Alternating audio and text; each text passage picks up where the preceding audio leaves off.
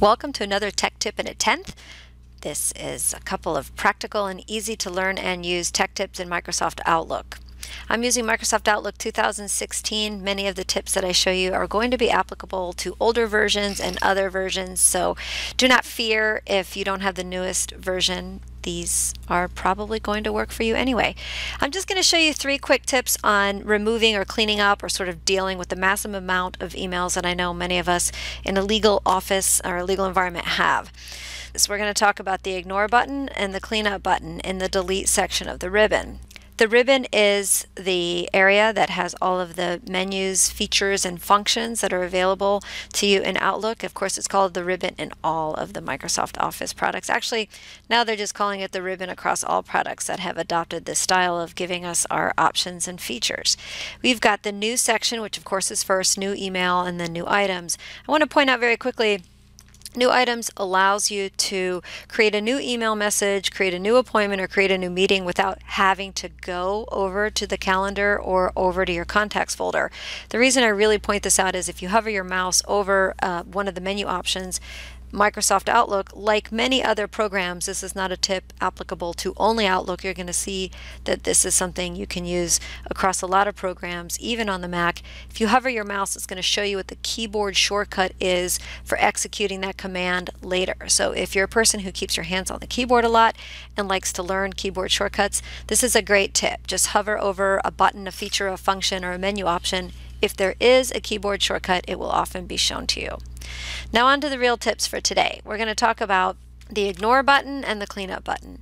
The ignore button is really helpful when you've got caught in a conversation, a thread, or an email exchange that is irrelevant to you. And the example I always like to use is, let's say there's an email chain going around about next week's potluck lunch, but you're going to be out of the office that day and not available to participate. So you don't want to hear any more about the potluck lunch, and it's unlikely that that thread will ever become an important business email. So the ignore button is helpful for that. Any more messages that come in with that same thread will go straight to the garbage. Directly underneath the ignore button, you'll see the cleanup button, and this one does something similar but a little bit different. What this one does is clean up repetitive or duplicative messages that are part of a thread. So if you and your client have been going back and forth for 4 days and you've accumulated 16 individual emails in your inbox for that thread, you know that the first 15 contain all the messages that the newest one, the 16th, the one at the top of your inbox, holds.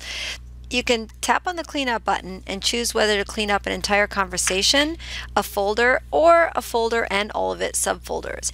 In this case, I'm just going to pick one conversation, so I click Cleanup Conversation, and it says, okay, all redundant messages are going to be moved to, and you can actually choose by clicking on Settings which folder those messages will move to. So if you aren't too keen on having things go straight into the deleted items, you can choose another folder like I have here in my example, which is Archived Folders.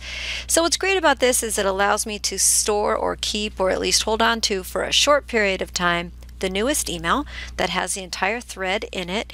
And then if you are using a practice management program or a document management program that allows you to store emails, then you're able to just choose that one as opposed to all 15 if that's your method of storing email messages.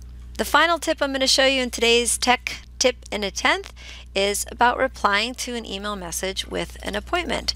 So over to the right of the delete section, the next section is called the respond section, where of course you respond to email messages.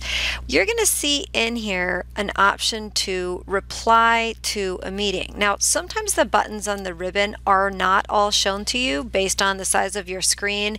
It might be collapsed, or if you have the ribbon in simple mode, which over here all the way on the right hand side there's an up arrow that collapses the ribbon and only shows me what it thinks are my most used or most relevant buttons. So if you don't see the reply with meeting in your ribbon, just make sure you're showing the entire ribbon option. So you're going to look for a button that when you hover over it, it says reply with meeting, and you'll notice that the keyboard shortcut for this is Control-Alt+R. When I click on that button, whether I'm in a message or on a message, as I am here. I'm on that message.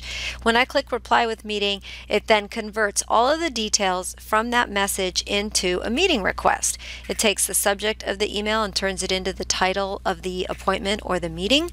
It takes all the parties and puts them in the required field, and then it's up to me to fill in the details for start time, end time, and date.